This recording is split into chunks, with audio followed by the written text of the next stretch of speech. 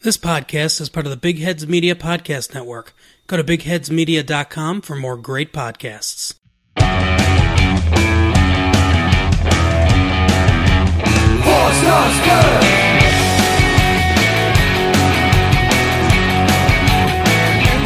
Four Stars Good!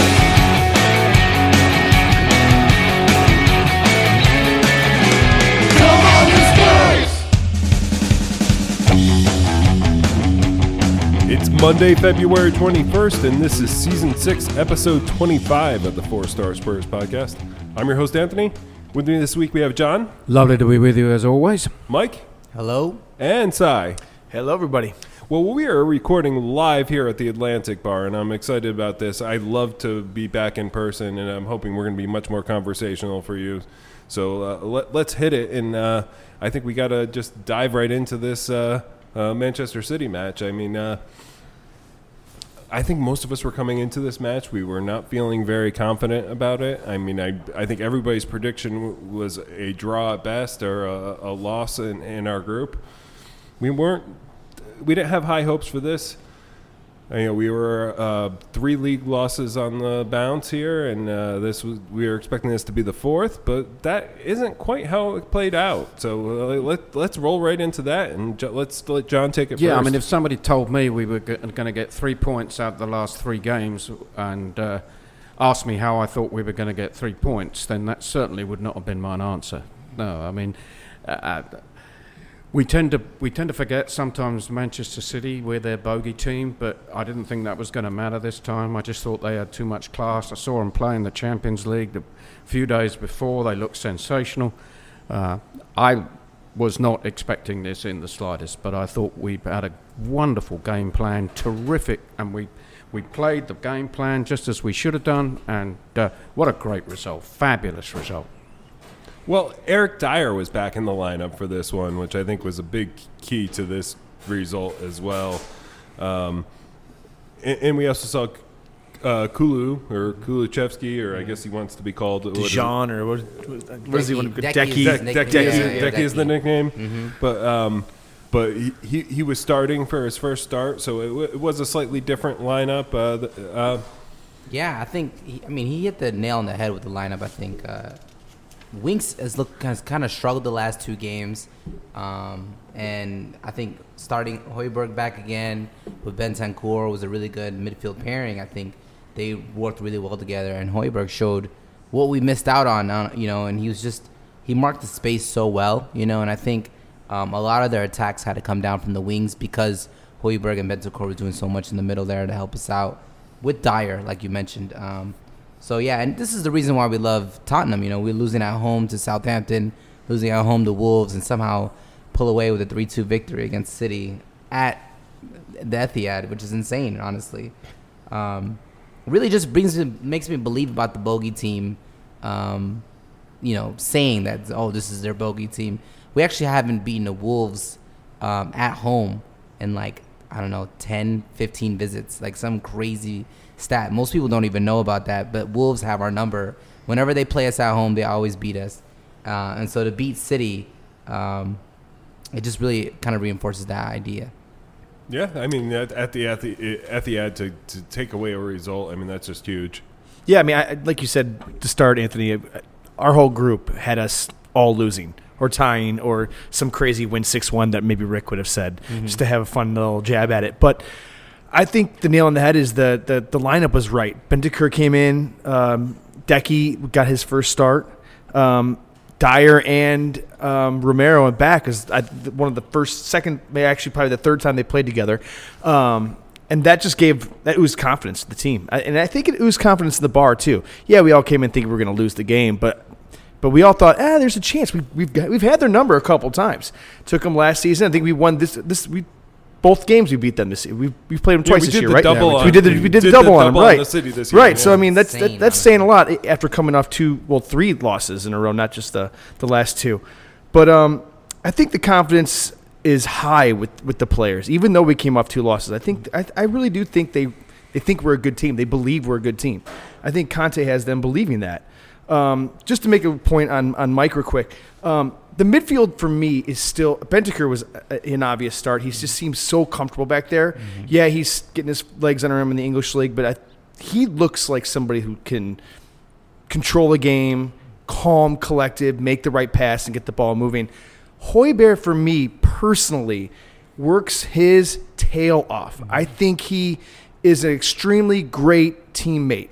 I don't know if he has the skills to push us in that direction, to get the ball really moving, to be a defensive midfielder, where I feel like if we had Skip in that role and Bentancur versus Højbjerg, I think we're faster, I think we're more precise, and I think that that's something I'm really looking forward to. But not to get too far into that, I think it was a really good showing and a really great match for us. Yeah, I agree with you. And for once in a long time, we have a player coming back off injury, and we're not sure what we're going to do with him. I mean, Skip is due back any time, I think.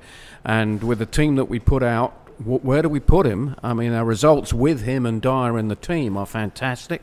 So I think he's not going to lose his place because of injury. But where do we put him, and who's going to drop out? And I think that's going to be a very interesting thing to watch. Yeah, I mean, I think he had a little setback, or it's going to be a little bit longer than initially thought for him to come back.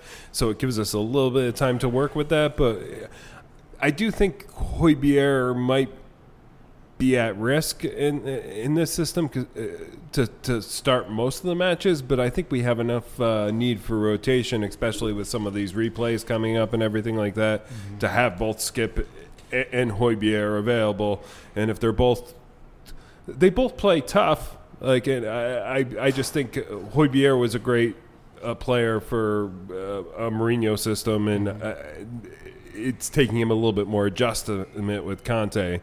So I think he might be the odd man out, but you just don't know. Like, if he gets on a run of form and then Skip comes back and we're easing Skip in, he might have a little bit of trouble getting back into the first team, and I don't think that's a problem. Yeah. I agree with you. I think that Skip's probably going to find his way right back into the team. Conte, every match that Skip played, Conte made some sort of comment that how well he's doing, how great he's, how he's really set into this team, how a focal point of the team he is. I also think it's a really telling that Conte's putting these two Juventus players straight into the lineup. Yeah, this is their first start together, but they both have seen minutes every match basically since they've been here. Conte, the media kind of tore this apart, but Conte was saying, 4 players out, 2 players in, we're not really making the effort to really go after and get Champions League. I think that it got twisted. His words got twisted. But that being said, I think we're going to see a lot of Bentancur. I think we're going to see a lot of Dejan, or however he wants to say it, Decky, from here on out. And I also think it's very telling that at the end of the match, although Son's coming off injury, that we needed goal, we needed to go for the win, and Son came off for Mora, not Decky for Mora, which seemed like the obvious choice on the right side. Son came off at the end there. That's telling a lot about Decky, and he's going to get 90 minutes. He likes him. Well, and he was running so much during this match. I mean, he was doing so much, not just the first goal, which we're about to talk about, but he was doing so much running. He was doing so much to cover the defense. And we had to do a hell of a lot of defense in this one with the possession levels. I can see why he stayed on, because he was the. But I think I jumped on you, Mike. No, yeah, I think Son actually came off before they scored a second goal.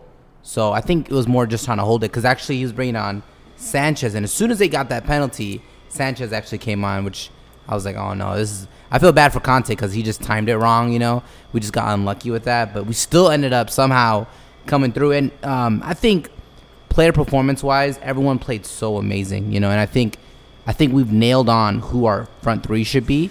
And this is no offense to Lucas Moura or to Steven Bergwijn. I think those 3 have to start. If they're available and healthy, those 3 have to start every game from now on. I know it sounds crazy, but Kane, Son, and Kulusevski all contributed massively to this game. Son had 2 assists. Decky had that first goal thanks to the Son assist. And I think that really boosted his confidence, because he provided 2 great crosses. One of them that was called back for an offside against him, but Kane ended up scoring that. And then the second one in the 94th minute when he crossed it in, which was another beautiful cross and scored by Kane with a header right in front of Walker. So I think that's our front three. I think they have to start. I think those are definitely our most potent front three for sure. Well, and Moore can take the role of a tactical sub in this system, and because of the dead wood that we cut at the transfer deadline, we don't have to worry about like an Ndombele that can only play 40 minutes or can only play 60 minutes at most, or Lo Celso that can't start. We don't have to worry about that anymore. So we if we use Decky, Moore is going to find his minutes, and we can use him in a tactical spot, which I think is very beneficial to Conte. It's as valuable as the two players that came in. Yeah, and I agree with Mike. The two crosses that he made were absolutely pinpoint. And one, he was his big toe offside, I think, and that drives me crazy. But nonetheless, he put in two fantastic crosses, and we have been missing that. A number of players have tried to come in and put crosses in, and I don't know what the problem is, but he certainly got it down. And we're expecting great, because if he can put good crosses in, Kane is going to do damage, and that's been the issue. I'm also a little surprised that they're talking about the fact that the team is better physically now than they were. I just can't understand in this day and age why any manager wouldn't have their team as fit as they possibly can be. And obviously we had a slip-up with that with the last guy, and that disappoints me, because right now every competition in the Premier League, you've got to be as fit as you absolutely positively can be. And to not be in that shape is a real shame for me, I think, but we got over that. And some of that might go back to Jose, who is notoriously doesn't worry about as much about fitness as Pochettino did before him. But Conte has certainly brought that back, which I think is a huge part. And I think we were talking before the match, John, that Conte had a full week to train with with these two new players and incorporate them into the system, which City didn't have that full week because they had to worry about the Champions League in the middle of the week. So that gave us the benefit of really having that time that we need to embed these guys into the system, and they look like they're ready for the Premier League. Like you don't always know guys coming from Italy. They could fit, they could not fit, but these guys look like that they can do the job. I do think that the jury's still out. We might have to see how the league adapts to them, but this is a good start for sure. Yeah, and it's rare that happens where we sign a player in the winter and they make such an impact for us. I mean, Steven Bergwijn was the last person I think that we signed in the winter, and then ended up scoring a winner against City at home. I remember that. That volley was amazing, and I know, and it's rare that happens. But to have them both settle in and play big parts is, it's amazing. And just looking at how well they're embedding into the formation, and how they're listening to what the manager wants, and how quickly the manager trusts them to just deliver and perform the way he wants them to perform. It's honestly beautiful to see. And I think our lineup was, again, like I said, spot on. Everyone had a really good performance. There's really no one you can fault. I think Lloris had a drop that fell to Gundogan and ended up scoring. But after that, Gundogan had put in an amazing whipping, curling shot, and Lloris looked like a freaking cat coming and save that. It was ridiculous. And so he made up for that. And Kane, I have to say, I think might have put up the best individual performance I've ever seen a player do, ever, honestly, in any game ever. I've been watching soccer for 12 years now, and I think I've never seen someone have that much of an impact on a single game.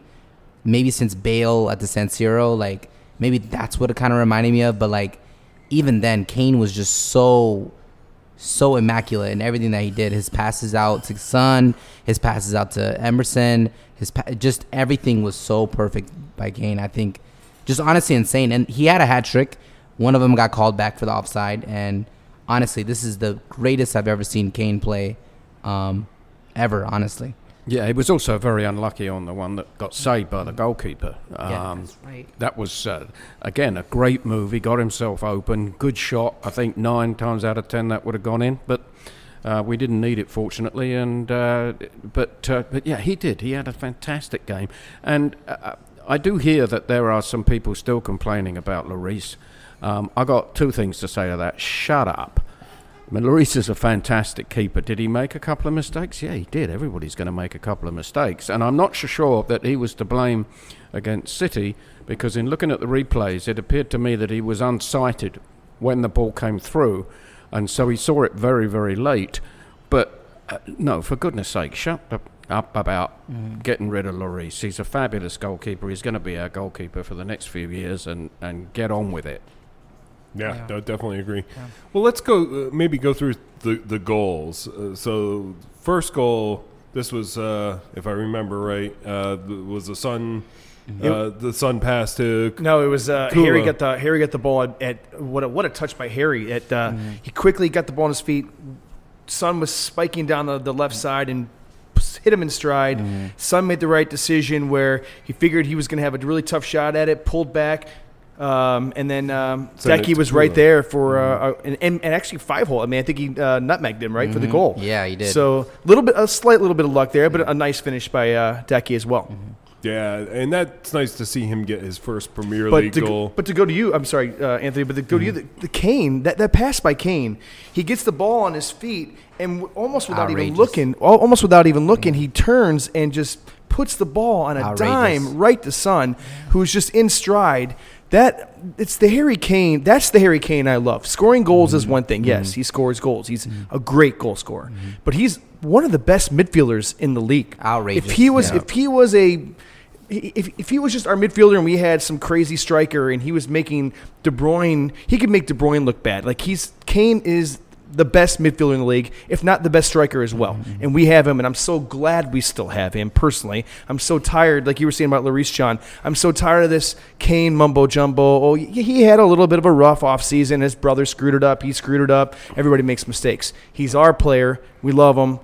Let's go, Harry Kane. That's what I say. Well, and aren't City doesn't City regret buying Jack Grealish right now? Well, let's talk about that. We didn't buy Jack Grealish for $30 million. I know. We're all pissed off as fans that we didn't do that back in the day. Right. And then City messes up and spends $100 million for Grealish and then can't afford Kane for $150. They keep saying $125 or whatever. You spent the money on Grealish, who's a fantastic player. Don't get me wrong, but that's a big mistake by City. I hear they only offered $75 million, and because that's all they had, and yeah, he was not going to go for $75 million. And by the way, the one word for his passing is sublime. I have rarely seen someone scatter the ball so precisely. And as you said on that one goal, it was to Son in stride. Son is a very quick player. To put it in that position so that he just keeps running straight past the defence, opens himself up, and then Decker is there in the right place. I mean, there's a lot to be said. A lot of players get on the field and they're in the right place, but nobody ever sees that because they don't get the ball. But he must have been just as fast as Son to be there in the right place, holding back a little bit because the defenders have moved towards the goal, in a perfect position, goal. Just magnificent. And then we give one back, and I think we talked about that a little bit. And yes, Hugo probably could have jumped on the ball. I mean, I think the situation, it's easy for us to say on the sidelines that, he should have just jumped on and smothered that ball and stayed and ended the play. I think that's what he was trying to do. Again, if you look at the replays, he was trying to smother it into his stomach, and he got unsighted right at the last second. And I think you're right, John. I think he was unsighted. Initially, I think all of us at the pub thought, There's the third straight goal that Lloris has let up in a row. Now, I'm with you, John. Let's get off this Lloris train. He's a fantastic goalkeeper. I'm so glad we signed up for another 2 years.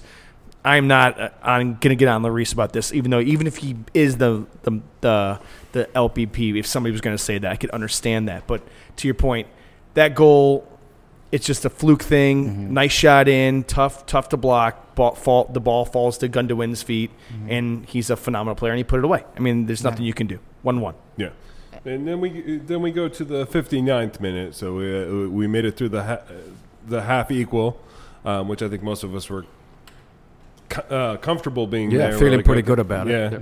Yeah, and we get the Harry Kane goal. So let's talk about this one. Yeah, prior to the goal, I was complaining. Not complaining, but just really in awe, honestly, of just how good Manchester City are. They just feel so amazing. Like, and it's because none of their players play their position. Like, Gundogan is in the box scoring goals. He's in the box. He's outside the box shooting from long. You have Cancelo on the left side. Then you have him on the right side. Then you have him making dribbles inside and shooting curling efforts. Then you have Walker on the right, Foden on the right, Bernardo Silva on the right. Then you have Bernardo Silva doubling up on Emerson on the left. And he just honestly, the most fluid system I've ever seen any team ever play, like, was Manchester City. And they've really nailed it down. And I don't understand how a defense doesn't give up 5 goals against them every game. There's no way to man mark anyone there. It's literally impossible. Then you have De Bruyne, who you cannot tackle. So I'm just literally like, I'm drinking and I'm here at the bar and I'm complaining about just how good Manchester City are, and we get a break, okay? And the break was honestly just so clinical. Every pass was well thought of and good releases. And actually, Kane gets it from Emerson, and Kane just shoots a long ball out to Son. It gets headed down by Walker, and Sessegnon picks it up, gives it right back to Son, and Kane is making that same run. So after he passes a long ball, he's making the run all the way to the box. Son cuts back inside and delivers just a dime of a pass, and Kane finishes it half volley, like skipped off the ground. The difficulty of that finish is so underrated. Like, I don't think people are talking about how difficult that finish was, but he made it look easy, and it was top right corner, and it was just honestly gorgeous, honestly beautiful to see. And I think it gave the whole team a lot of confidence. Yeah, I agree with you. When you saw it first, you thought, oh, he just put the ball in the net. But when you start watching it in slow motion, the fact that he had to be with his left foot on the ground, his right foot is 18 inches off the ground perfectly, he's in motion. It does not get any better than that. Once again, sublime finish. Well, and this is why I have you guys on, because your visual memory for like every detail of the goal. I've watched a lot of highlights. Let's just put it that way. I've watched the highlights 20,000 times. It was an incredible flick by Harry Kane. Well, so then we're playing for a while, and it looks like we're going to pull this out. And then we get to the point, the handball in the box. I think it's difficult to argue that this wasn't a handball, but obviously he was trying to protect his face, but having your arm up in that motion and slapping the ball down, it's obvious why that happened. And I did rewatch the game yesterday, the match yesterday. It certainly is, and what I didn't catch when we were watching at the pub was, City was trying to press for that to be a card as well, because that would have been a second yellow card and a send-off. But I'm glad that it was only just the penalty. But yeah, I think there was a time when that would not have been called. But today, with slow motion and VAR, it's a lot more obvious, again, looking at the replay, that he did move his hand towards the ball than it was in real time. I mean, I thought he'd headed it out, but then, he did put his hand up, and it was a penalty, and there we go. And then it's 2-2. That's my prediction. I'm feeling pretty good about actually winning something. But I thought to myself, I'm happy winning the 2-2 thing, but I would like it if we won. Yeah. Yeah, and I think most of us were like, okay, let's just hold out and let's get the draw here, and we took a point off of City at their home, but that wasn't how it panned out. So another at the wire goal, and this is becoming a thing for us. This is we score very late in a match and score winners. That seems odd. I've only been a Spurs fan for 12 years myself. I don't remember a lot of matches where we're scoring late to win games on the road in Leicester or at the Etihad. I mean, no, I've been watching a lot longer than you, and I don't remember it either. Right. It was always the Arsenal that did that. Right. They were always the bloody ones coming up with the last-minute goal, driving you crazy. But I think it's a mentality thing, right? I mean, I just think the players really think that they can do it. And I'm 2-2. We all thought, all of us at the pub, and not the Spurs themselves on the pitch, but we all thought they were going to sit back, let's take the point, great point, let's move on. But it's amazing that they're actually going and fighting for the win, trying to get the 3 points. For them to be doing that, I'm blown away. I'm really excited. And this isn't Watford where we're like, oh shit, we better try and pull this Right, out. right. Like this is City that we're going up against. It would been very easy to sit back and say, let's just hold on, let's get our point and move on from this. But No, that brings up a great point. I agree. I mean, no one would have faulted anyone for sitting back. Like at that point of the game, we just got scored on. It's the 93rd minute or whatever. No one would have faulted any of the team for sitting back, trying to hold on to this result. But the two Juventus boys linked up. I mean, Bentancur had a great through ball to Kulusevski and then cutting it back for that header. I mean, the cross for Kane, I didn't think Kane was going to get there. I honestly did. He just looked like a cross into a good area, you know? And then Kane go in front of Walker. That was just scenes. And a lot of people didn't celebrate. I don't know if you realize this. A lot of people did not celebrate because we thought it was offside. We're like, we're going to get called back here. Yeah. VAR is going to call us back. Like, we're going to get screwed over here. And the joy when we saw that it wasn't offside was amazing. Yeah, over-celebration can be a bit much. I mean, when we scored the third goal, I got completely covered in beer at the bar. People were going crazy, and then it gets called back. So I got wet for nothing, which was a pain. Oh yeah, no, I mean, like that's what I was going to say. Like the one that I think it was courtesy of Nathan. Yeah. The one that got called back, like, I mean, we celebrated the hardest out of any of the goals, and then it was disallowed. But this one, like, I think we were too nervous to celebrate too much because we're like, this is gonna get called. It wasn't until it actually was a sure thing, and they set up and we kicked back off that I was like, okay. And then we had to endure. Like Fergie time on steroids, I guess, even though this is Manchester City, but like it felt like the clock was the whistle was never going to blow. Yeah, I kept telling the TV, does this ref know how old my heart is? Yeah. I mean, it was tough. It was tough, and holding your breath at the same time. I'm sure everybody was doing that, but in the end, what a terrific result and Honestly. a great game. Yeah. The elation at the pub here was just it was an amazing day out. I mean, the celebration during, the celebration after. I mean, it was just, I think we were all just so speechless. There was just nothing that could be said. Well, like, but not only to take the 3 points, but almost to save the season. Like, you drop 6 points at home. We feel like, we may have a shot to maybe push on and get fourth. There was more than just the game, the win against Man City at Man City, which was a big feat in itself. It was, holy shit, we just took 3 points, and we got a chance to push on. So I think it was just all of that at the pub. It culminated into hugs and kisses, and we're still alive. That was the feeling. Yeah, you were a bit much with those kisses, I've got to tell you. You've got to stop that. And Conte celebrated, I would say, probably the best. I mean, if you see that camera, which you bringing up the Fergie time really highlights that clip. I don't know if you guys saw that video clip of Craig Pawson looking very disappointed, maybe angry about Spurs scoring that third goal, where Conte celebrating. So Pep drops his head in this clip, and Craig Pawson's like almost like a for fuck's sake like face. You know what I mean? Like, how do they score again? And then they have that extra time, and it was like some crazy amount of time that felt like it was like blow the whistle. Why has this whistle been blown?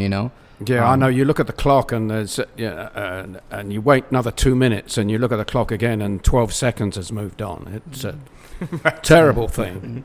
And and City deserve nothing. I'm just gonna say that because there was a moment when they got the award of the penalty, they were complaining to the ref. And I was watching the game, and I did not realize what was going on. And it wasn't until I watched the highlights that I realized they were asking for another yellow for Romero off the handball. That's what Anthony was saying. Yeah, which is. I find that disgusting. Yeah, and it's players that are now gone. I've got to tell you that would do that. But if you're in front of the referee expecting and demanding a red card or a yellow card, that's just disgusting behaviour. Yeah. Yeah, take the penalty and keep it pushing. Like, what do you mean? Like, you want another yellow for what? Yeah, I mean, we haven't really mentioned the fact that City had, I think, over 70% of the possession in the game.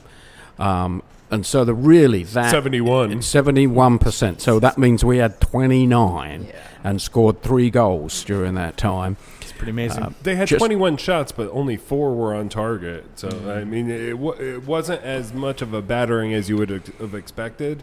But 7 of those were just missing the post that don't call them shots on goal as well. I mean, we held our breath. For sure. Yeah. 7 or 8 different times. I only realised the other day that if you shoot and hit the bar, that's considered not a shot on goal, which is, how close can you be? That's crazy. Yeah. Well, I think this might be a good time to go to MVP, LVP. So let's start with MVP first. And let's start with Cy. Sure. I mean, I'm not going to say Harry because he is the MVP, but I think that Decky is the shout out for me. I think he played his butt off, was all over the pitch to score his first goal in the fashion he did, to be along Son in the right place, right time, to finish the goal. It's just, I really thought he had a great game. So I'm going to hand it over to Decky. Yeah, Mike. I'm gonna go Kane. I mean, like I said, he had the greatest individual performance I've ever seen a player ever have.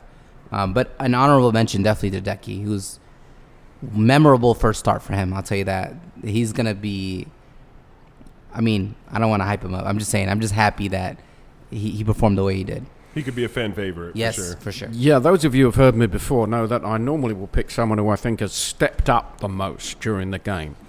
But I'm still going to give it to Kane because I think he stepped up a level. I agree with you, mate, that Decky had a great game, and he certainly was the surprise, and it was wonderful to see, but I can't see giving it to anybody else but Kane on the day.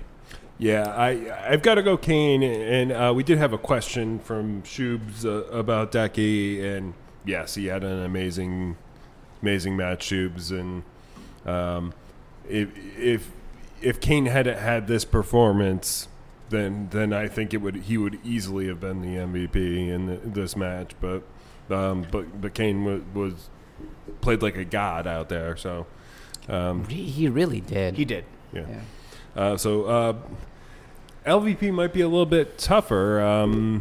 Does anybody have an LVP for this one? I'll start. It's like I've said this. It's hard to give LVPs to wins, especially wins of this caliber.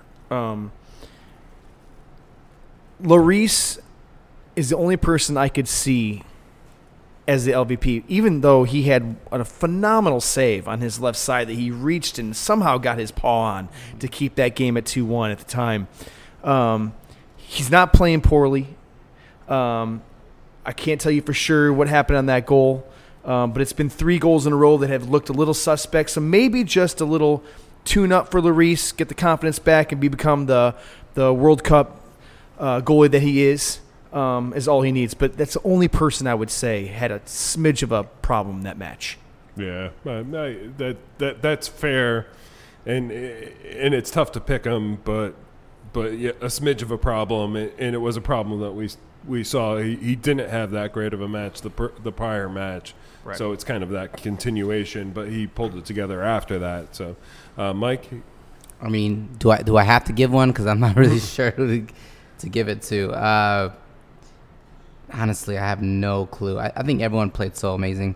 Maybe Benson Corey gave up the ball quite a few times in midfield, but he was getting pressed by 3 players. Like, what do you expect, So maybe Bentancur, sure. I'll give it to Rodrigo. All right, well, I'm not giving it to anybody. I don't think anybody played and should have the least valuable player Monica put on their performance. That's true. Because every single performance was magnificent. So I'm flat out refusing to give anybody that. That's fair. that's fair enough.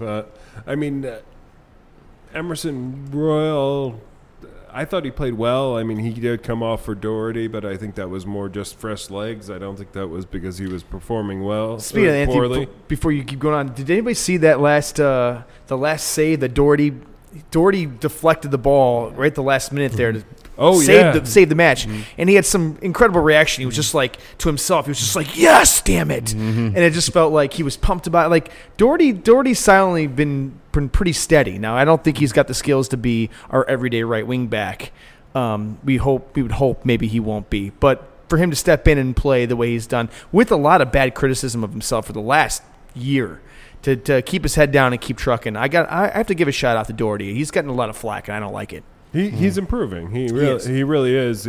Like, Conte seems to be a coach that can improve the type of player that he is, and maybe there's a limit to how much he can improve. But I think we've seen a little bit better out of Doherty since he's been working with Conte for a period of time. The one thing, like we mentioned earlier, that I kind of want to jump on here.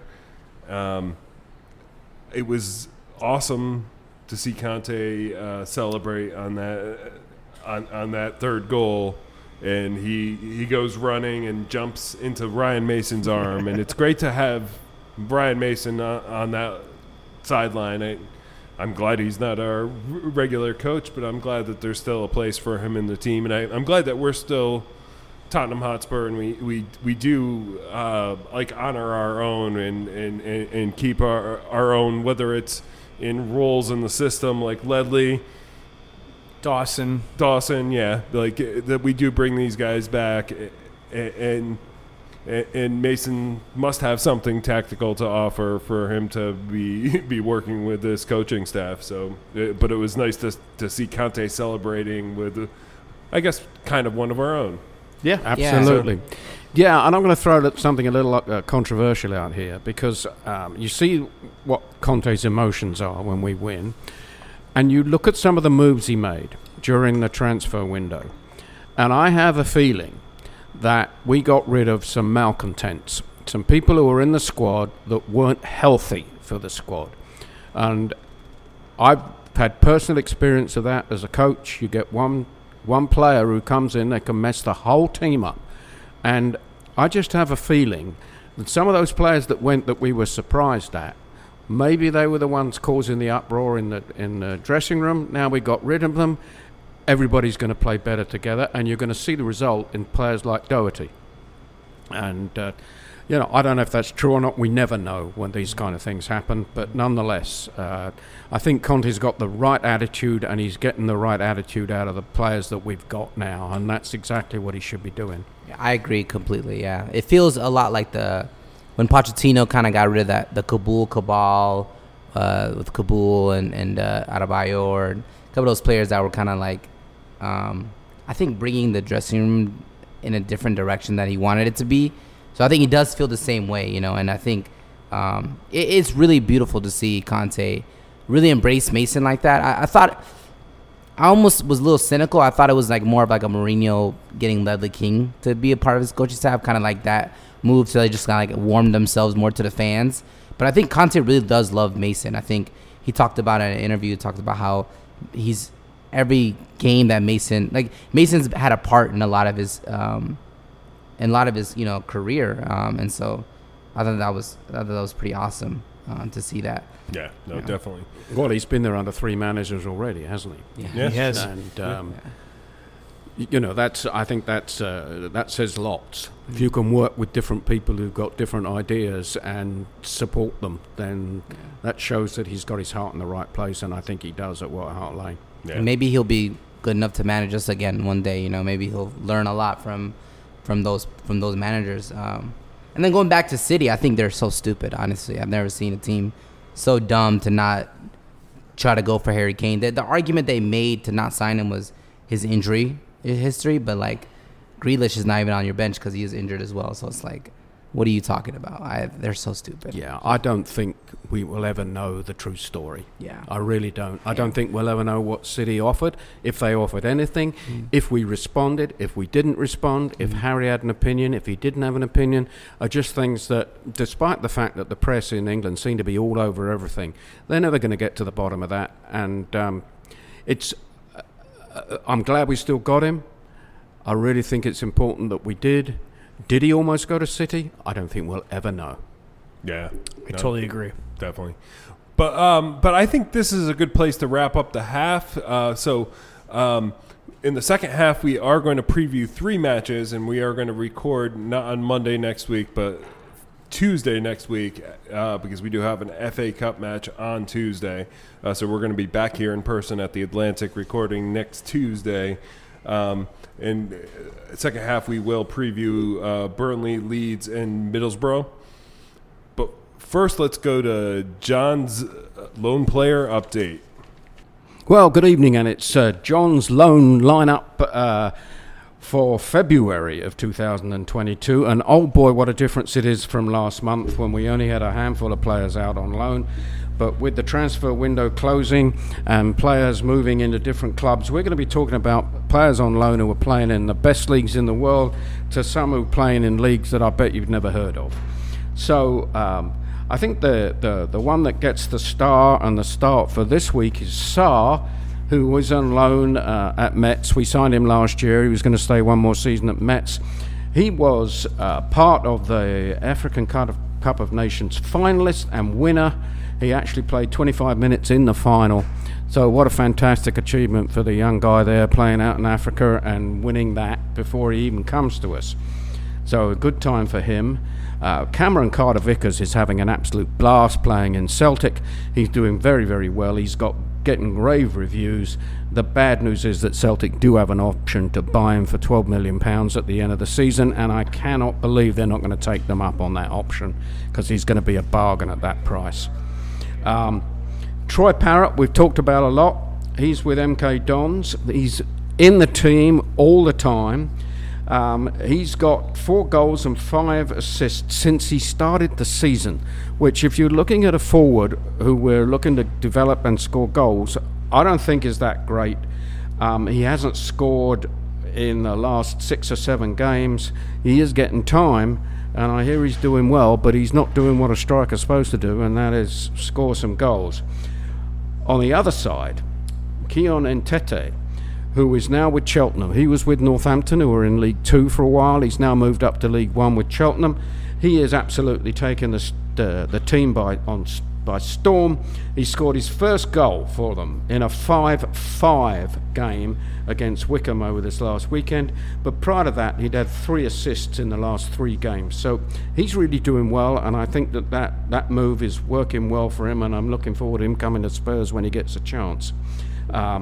Alfie Whiteman, we discussed the last time we talked about him. He had come back from loan from Sweden and was with the Spurs squad. Well, he's been sent back out to Degerfors, and he's going to start their season in April in the Allsvenskan, which is the Premier League in Sweden. Jack Clark is out on loan. Evidently, he was offered a number of options to go on loan earlier, but had turned them down. But he did go on transfer deadline day to Sunderland on loan. He got his first start on the 8th of February, and he's done it. He's played a couple of times. The interesting thing is he plays for about 70 minutes, and then he gets subbed by our old friend Jermaine Defoe. So we got an old Spurs player and a new Spurs player playing together there. He's done really well, but has not scored yet, but he's only been up there for 3 games. Niall John went to Charlton, where he's playing under Johnny Jackson, who you may remember played for Spurs way back when. He got his first substitute appearance, but he has not had much playing time since then. So he's yet to come on the field and do anything, so it's going to be interesting to watch what he's up to from here on out. So then we go to what happened in the transfer window. Ndombele, he went to Lyon. Well, he's supposed to be the greatest thing since Jesus Christ arrived at Lyon, playing absolutely fantastically. Presumably that's because he's doing what he wants to do rather than what he's told to do. But in any event, they're saying he's a fantastic addition to their side. Same thing with Lo Celso. He's gone to Villarreal. Best outfield player they've got, doing a wonderful job. I don't know what it is, but he's obviously got the talent, but he didn't really show it for us. And then Gil, he's gone to Valencia, and once again he's getting rave reviews. He's playing all the games. He played in 2 legs of the Copa del Rey against Cadiz, and they won that also against Athletic Club. So they've done well. And lastly, we're moving to someone who's playing in a league I bet you've never heard of, which is the Isthmian League in England, which is the 8th division. It's Kasper Kunlawaks, or something like that, who is playing for Potters Bar. Now, I did check on them, and they have a squad of 12, including our goalkeeper. So he's been on the bench for them. Presumably, if they lose the keeper, he's coming in. He's still training at Tottenham, but he's going to be he's actually going to be at the games for Potters Bar. So that's where we are this month. I think it's going to be very exciting to see how these loans work out in the future. Who comes back, who doesn't? But that's it for February 2022. And I'm John with your loans. Well, thanks as always, John. And I'm kind of interested. Like, I think when we talk about the Ndombele and the Lo Celso loan, it's more about if they're performing well, it means that we're going to get the sell on that we want. Like, we'll get some return value for those players. So I want them to do well for sure wherever they play. And yeah, I agree with you. And if you look at Gil, I think that's the one that's the most puzzling. We got him because he was an absolute sensation. We played him a few times. He did okay. He's gone back out on loan in a great division for a great team, and he's a sensation again. So he is young, and hopefully he'll be a sensation when he comes back to us. Yeah. I was kind of confused about why we were sending him to another league to play. Maybe it's just to make him happy at this point, and he might not fit into the Conte system, or at least we have a lot of other guys that can play in that at his position and that system. But well, he's going to have a lot of competition when he comes back. But if he's got the kind of talent that he's showing right now, then he's the kind of player that we want in the team. Yeah, and he's young, so we certainly could see some value in him. There was rumors that he was unhappy in the well, he did have the best hair at Tottenham, so we've got to get another player for that award. But the most Beatle lookalike. I love that long competition. Hair look. He would have that nailed. Well, we're talking loans, and John, great job. I'm wondering now, so just to touch on the loans and touch on the selling. I've always had a problem with some of the moves that Spurs have made, or not made for that matter. When Stevie B had his phenomenal game against Leicester, he was already in the news. Are we going to sell him to Ajax? Are they going to pay the price we want? Is it possible? And then suddenly he has this miraculous 2 goals in 3 minutes, and it's the greatest thing that it's ever had in Tottenham, for the last 10 minutes. And suddenly he's unsellable. Well, I feel like that hurt Hill in general. He wasn't going to see playing time from Conte, but now Stevie B, who we're not going to move on. I don't know if we were or we're not anyway, but it felt like we were going to. Now he can't because he's done such a great job at Leicester. So suddenly you can't sell him. Now Hill's got to go to a league. I don't know if we were ready for him to go somewhere. Now he's just going back to Spain, where he already showed he had class. That's why we purchased him, and he's going to do a nice job there. I just wonder if selling Stevie B for a profit was the right thing to do at the time. Now, I like Stevie B. I think he's a nice player. I don't think he's going to be anything better than Son. Definitely not Kane or what looks to be, hopefully, Decky, or Mora for that matter. But the point is that we could have sold Dele years ago for a good amount of money. We didn't do that. We could have sold a couple other guys off at a certain time. It just seems like we're racing ourselves. Levy's always trying to make that great move, but then when it's time to sell somebody, he just doesn't seem to pull the trigger on it. And I'm wondering, are we seriously not going to sell Stevie B at the time because he had 2 goals? I mean, please tell me that wasn't the case.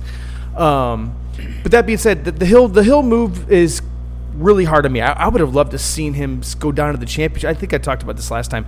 Go to the championship and really get beat up a little bit. Just see what English soccer is about. Go play at Stoke in the rain. Go do something that's going to, hey, if you want to be a Tottenham Hotspur for the next 5 or 6 years, show me you can play a tough match at a not a fun ground to play at in the middle of winter. Well, I think you're absolutely right about the South American players, who can be fantastic. But again, you put them in a howling gale at Turf Moor in Burnley when it's pissing with rain, and they've got to show a different kind of attitude. And it's hard I'm sure it'd be hard. It was always hard when I was playing if you were playing in the rain, let alone, players with that kind of skill. Right, So- but he's sitting down in sunny Spain right now, and he's getting better. He's a young kid. He's getting better, and I hope to God he comes back and plays well for us. But it's just, I'm not sure what he's learning from there besides just getting minutes. I felt this. I felt the same way for a while. Why not give him to a Premier League team who's going to give him game time? But I think I've kind of seen the light, especially seeing how well he's performing in Valencia. I think I've kind of seen the light that it's actually more important that the game time is more important. I think the game time is important for playing at a top club. He's not playing at a team where they're defending for 80, 90 minutes. He's playing on a team where they have possession. He's playing on a team where he gets the ball more than once a game, more than twice a game, bunch of times a game, where he can make mistakes and still get another chance to make up for that mistake. And he's such a positive person, such a positive attitude. I think this is the best place for him. You'd realize, if you think about it, in the Champions League, who is the Premier League team struggling against? The La Liga teams. We're struggling against teams like Sevilla and teams like Villarreal, who beat Man United last year, and Atletico Madrid and Barcelona and Real Madrid. So there's teams on La Liga that are their level of standard is quite high, and so he's playing on Valencia, who are a Champions League aspiring team. They're a top 4 aspiring team, and he's getting playing minutes. That's what the most important thing is for him. And then regards to your Steven Bergwijn comment, I agree that we don't sell players when we need to. I definitely agree with that. But I also don't believe in our ability to replace players. I feel like if we were to sell Steven Bergwijn, who's still young, still very young, he could still make it to the very top. Who we're replacing him with? We're going to replace him with a player that could be worse. A player that's not going to provide the same thing as Steven Bergwijn. Bergwijn took almost a year and a half to adjust to Premier League football. What if we take another player? Are we going to wait another year and a half for that player to adjust? Look, we got lucky with Kulusevski. We got lucky with Bentancur, but not every player is going to be able to adjust to Premier League football. And you've seen these, like Jadon Sancho from Dortmund, plays the Champions League all the time. Went to Man United, and he's having so much trouble adjusting to the Premier League. And despite being English, despite being on the Manchester City youth squad, going to Dortmund, performing the way he did, and then going to United for 80 million, 70 million, and is struggling so much. So I think it's just one of those things where I feel like, yes, we could sell a player, but we're not replacing that player. A lot of people said sell Harry Kane for 150 million. I don't trust Spurs with 150 million.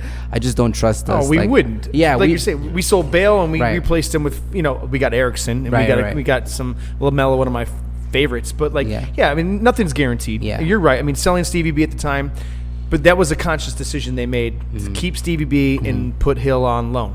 And now I'm sure that's a Conte request. Yes, I agree. And anything to make him happy, honestly, because he's the one that's gonna be the most important thing. Yeah, I agree with most of what you say, Mike, but I'm going to take issue with the fact that you said we got lucky with the 2 guys from Juventus.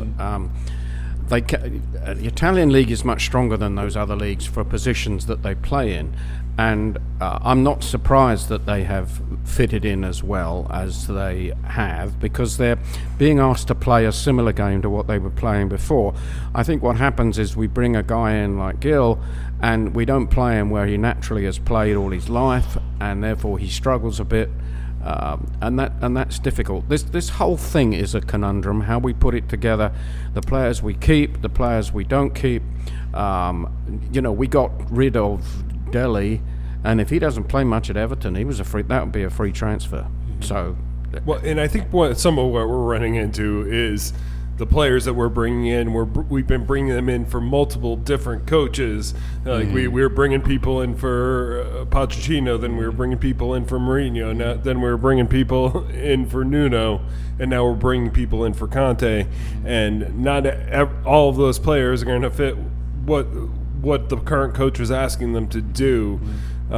So some of these becomes players become surplus to requirement, not because they're not good players, but because they just don't fit with what we're trying to do. And I think Stevie B probably, after he showed that he can score a couple of goals that way, and the way he played in that Leicester match showed that, yeah, he can be that guy for Spurs under this Conte system. Where maybe Brian Hill needs a little bit more time, or he doesn't quite fit, or he's surplus to a requirement, or he's overlapping with Son or other people too much. But regardless, I hate to do this because this was a great conversation, but we have to move this conversation along and preview 3 matches today. So let's do this, and let's start with this Burnley match. This comes up this Wednesday. It's 1:30 here in Chicago. This match in Burnley. This is the replay from when we were snowed out because they couldn't keep their pitch well cared for. So they're currently in 19th place in the league. That's 17 points, 2 wins, 11 draws, and 9 losses. They did beat Brighton away this weekend 3-0. Their top goal scorer right now is Cornet with 6. Top playmaker is Ashley Westwood with 3, and Dwight McNeil is their top-rated player. Last 5 times we faced them, that we haven't lost, and we only drew once back in March 7th, 2020, and that was a 1-1 draw. But other than that, we beat them in the last other 4 times that we faced them. So we've been handling it pretty well, but this is Turf Moor, which can be a bit tough on opposing teams.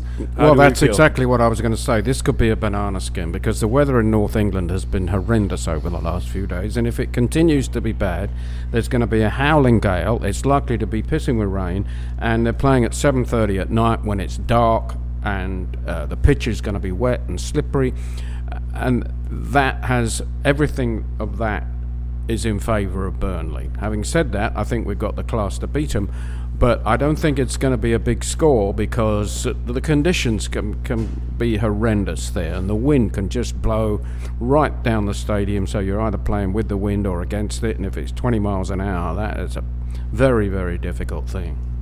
Yeah, definitely.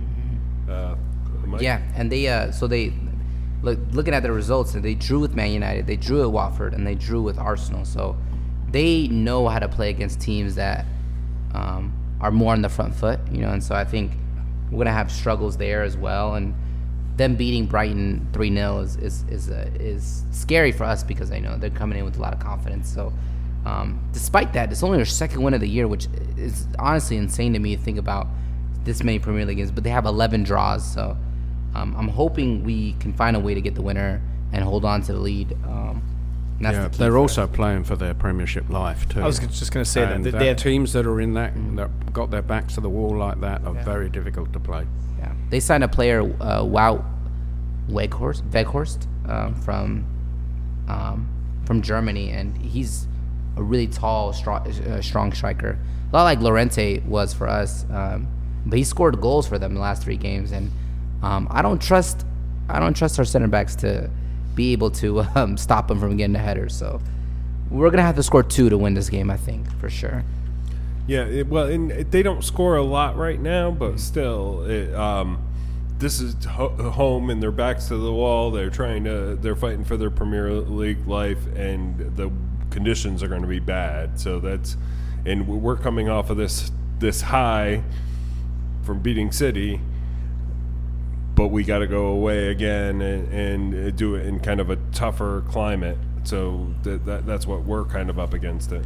Well, I mean, to your point and to John's point, this is going to be probably a pretty wet game and a completely different match than you see City. City is a very methodical team. Mm-hmm. Burnley is going to be a physical team. It's going to be a completely different experience we're going to have at Burnley. Not 3 days after our last match.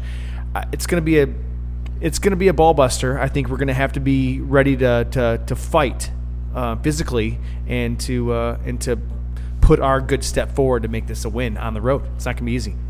Yeah. Well, I think since we got 3 to preview, let's go to predictions here, and let's start with John first this time. Well, I think we're going to sneak it out 2-1.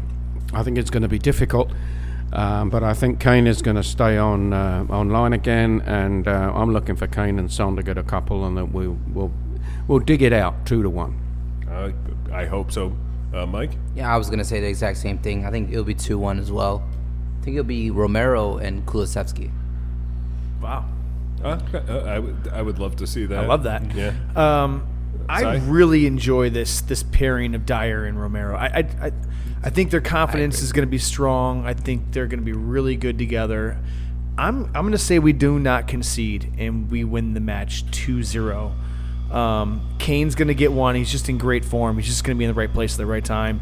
And whoever gets the next one, I'll say Lucas Moura off the bench comes on and scores a goal. Nice, yeah, love that. I like that.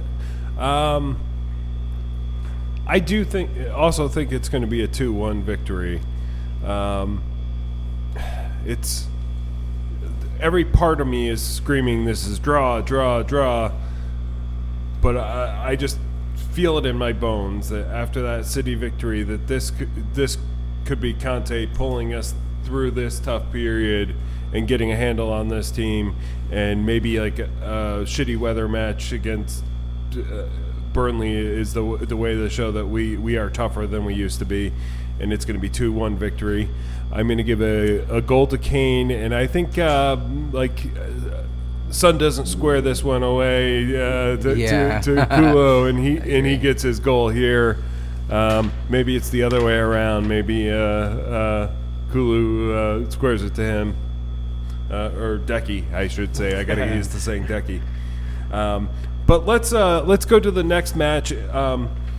So this weekend, this is really early here in Chicago. So definitely, if you're in town, the pub will be open at the Atlantic. So definitely come out.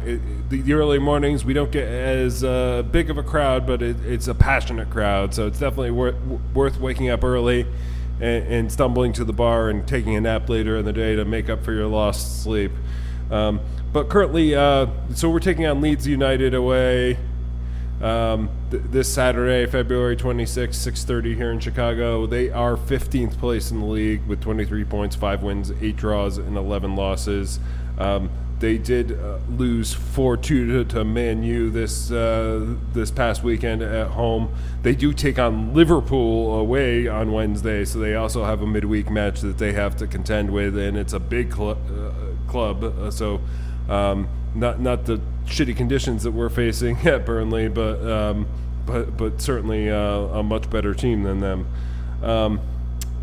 They take Leicester on away after this match the following Saturday. Top goal scorer right now is Rafinha. He's they're one of their top playmakers, and he's also their top-rated player. So he's probably the biggest threat right now. Bamford, I think, may be coming back from his injury.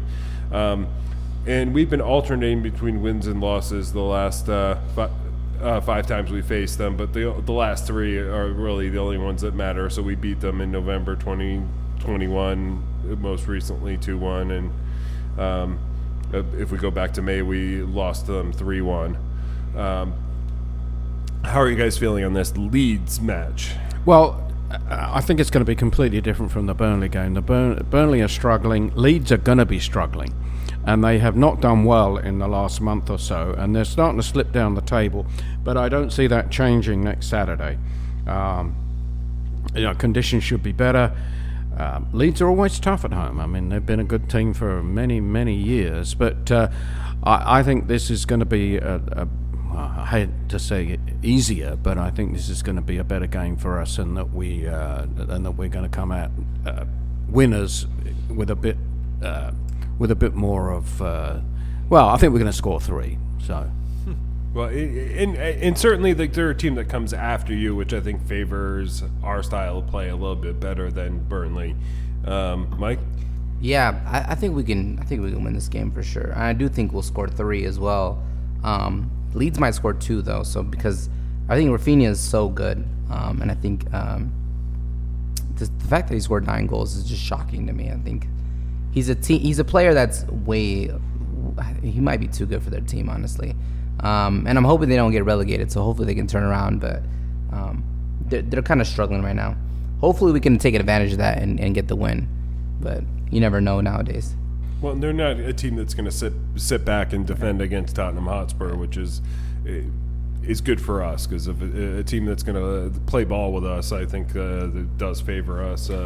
I think you're right, Anthony. I think that's the difference between the Burnley game and the Leeds game. Leeds are not going to sit back. They've always are a front-footed team. They don't like to sit back and wait on you to attack. They like to, especially at home, they like to forward the pressure forward. Rafinha is a fantastic player. I mean, I wouldn't be surprised if he gets a goal here. I think we're gonna win this match. I am a little more personally. I know it's crazy. I'm a little more nervous about this one than I actually am Burnley. Not that I'm saying Burnley is Burnley at 19th. I'm not trying to put any heat on them. I just think that Leeds at home is always a tough match, and they just have such a great backing. Their fans are fantastic, and that one really scares me. So we'll talk about predictions, but I'm worried about this result personally. Okay. Well, before we go to predictions, we have one kind of a question from Shubes. Like, he asks John if he has any stories from Elland Road. No, I've never been to Elland Road, I've got to confess, but I do remember playing Leeds when they were at White Hart Lane, when they beat us 2-1 with a free kick from, guy. And I'm having trouble coming up with a name, but he played for Leeds and then he came to play with us and he scored in the League Cup final. So, but anyway, Leeds back in the day were very difficult. They would kick the hell out of you. Referees would allow it to happen, which fortunately doesn't occur anymore. But sadly I've never been to Elland Road. I would have loved to have done that, but I haven't. And by the way, Shubes, nice to hear from you. Yeah. No, thanks. Thanks as always for the question, Shubes. We definitely appreciate you following us so closely. Let's go to predictions, and we'll start with John again for predictions. Okay, I think it's going to be 3-1. I do think that they've got the ability with Rossignol to score a goal. But I think Kane and Son are going to be on a run, and I'm going to give 2 Kane, 1 Son. I like it. Mike? Yeah, I agree with that prediction. I think Kane will definitely be on the score sheet. I think Son will be too. So the last goal, I'll give it to Bentancur. I like it. Yeah, well, his first goal for us, that would be good. Yeah. Sai? I'm gonna say we're gonna win this match, but I think it's gonna be done very late. I think it's gonna be 1-1 through most of the match, and we end up getting a 75, 82 minute 2-1 goal from Harry Kane. That's gonna press us forward and help us fight for that 4th place spot. Yeah, and Shubes, I bet you'll be yelling out at me that it was Jonathan Woodgate, but No, you just brain's working a bit slowly today. I like it. I think this is going to be high scoring. I could see a repeat, like Manchester United, who aren't playing particularly well, got 4-2 against them, and I could see this being another one like where they just have that knack to be able to score a couple off of us. But I think we're much more capable in an open play system of scoring against them. So I'm going to say 4-2 again. So I think we get a goal from Kane, a goal from Son, a goal from Decky, and a goal from a defender. I'm going to say Dyer this time. Nice. So four goals, 4 different players.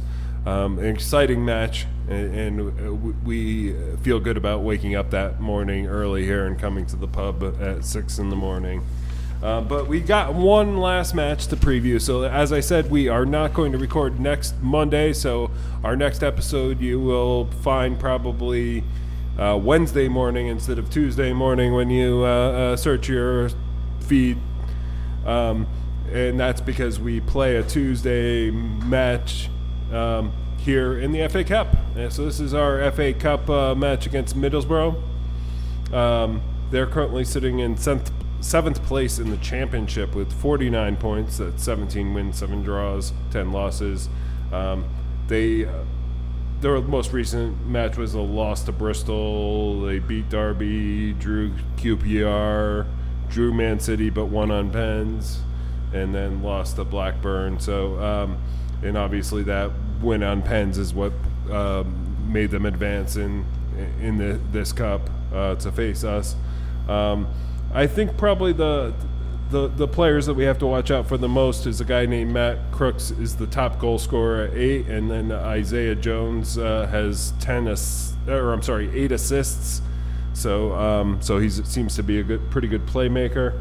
And probably our past performances, we haven't had any recent competitions against them, so we don't really have to look at that. But how are you guys feeling FA Cup? Do we set up well to advance past Middlesbrough? John? Yeah, well, we're going to win the cup. I'm quite convinced. It's really the only competition that Conte's got left that we have realistic chance of winning. Middlesbrough is not going to stand in our way. I truly believe we're going to get to Wembley. I really think we're going to win the cup, and I think we're going to handily defeat Middlesbrough, even away. They're going to be difficult. They're championship tied. They're physical. We're going to have to put up with that.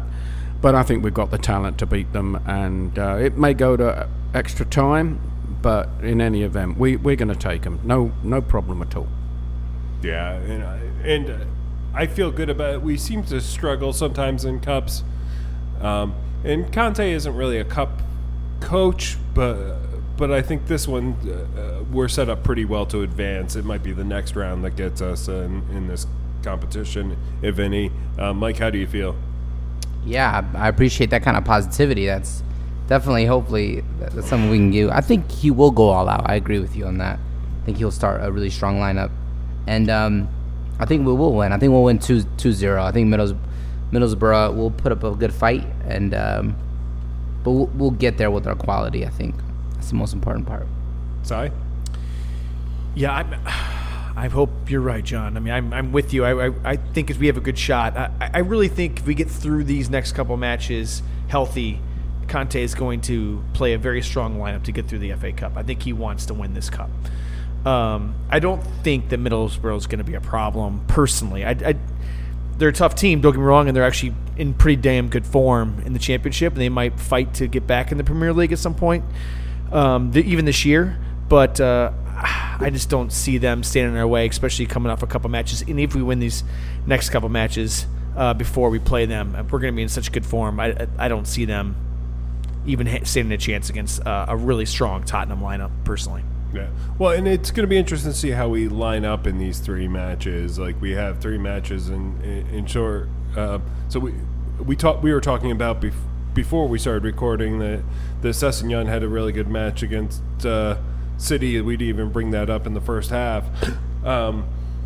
We still have Reguilon, who might be able to play some of these matches, and we can do a good rotation on that side of the wingback combination. So I think that could benefit us as we look at these matches. I definitely think you're going to see a Reguilon Sessegnon, game by game. Reguilon has proven that Conte loves him, and he's our starting left wing back. Not saying that Sessegnon can't take that position, but they're both going to start at least 1 or 2 of these matches. They're going to switch on and off. I'm sure of that. We'll be interested to see who starts in the right wing back. Will it be just stay with Royal, or will Doherty maybe see a start at Burnley in a tougher match, more physical match, to give Royal a little time off? That'll be interesting to see. Yeah, and Lucas might get a start in here. I mean, I think Decky's proved that he deserves to be a starter, but with this congestion, maybe this is a good opportunity for some rotation that Lucas gets his chance again. Yeah, I see Emerson more as I think long term, Emerson could be more of a center back. I think he could be more of that Ben Davies role. Ben Davies switched from left back to playing that left center back position. I think Emerson could really well play that right center back position. I know he's gonna have to grow into it and get the experience for it, but he doesn't really strike me as a attacking fullback. He's doing what he can possibly do, but he's so good defensively. I think he could definitely play that right center back position long term. We have rotation positions for almost every position. We have someone that we could rotate for. except for Kane, which is the only concern. We need someone to be able to rotate for Kane, I think. Yeah, no, definitely. Well, let's go to predictions, and this time we'll start with Cy. Oh, I think this is a handed game. I think we're going to win this match 3-0. Goals are going to come from Son in this one. It's going to be Son's going to have 2, and I think Harry Winks is going to get a flying goal out of nowhere. Mike? Yeah, I think this actually might go to penalties, but I think we'll win on penalties. So we'll say 1-1 on penalties, and we'll say Lucas to score the goal. Okay, Lucas, that would be cool for him. My heart's not going to be able to take penalties, so we're definitely not going to penalties just for my health. I think we're going to win 2-0. I think Kane's going to get a goal, and I think our offensive pressure will produce an own goal. I like that. Again, own goal is like our, 4th best scorer right now at this point. So,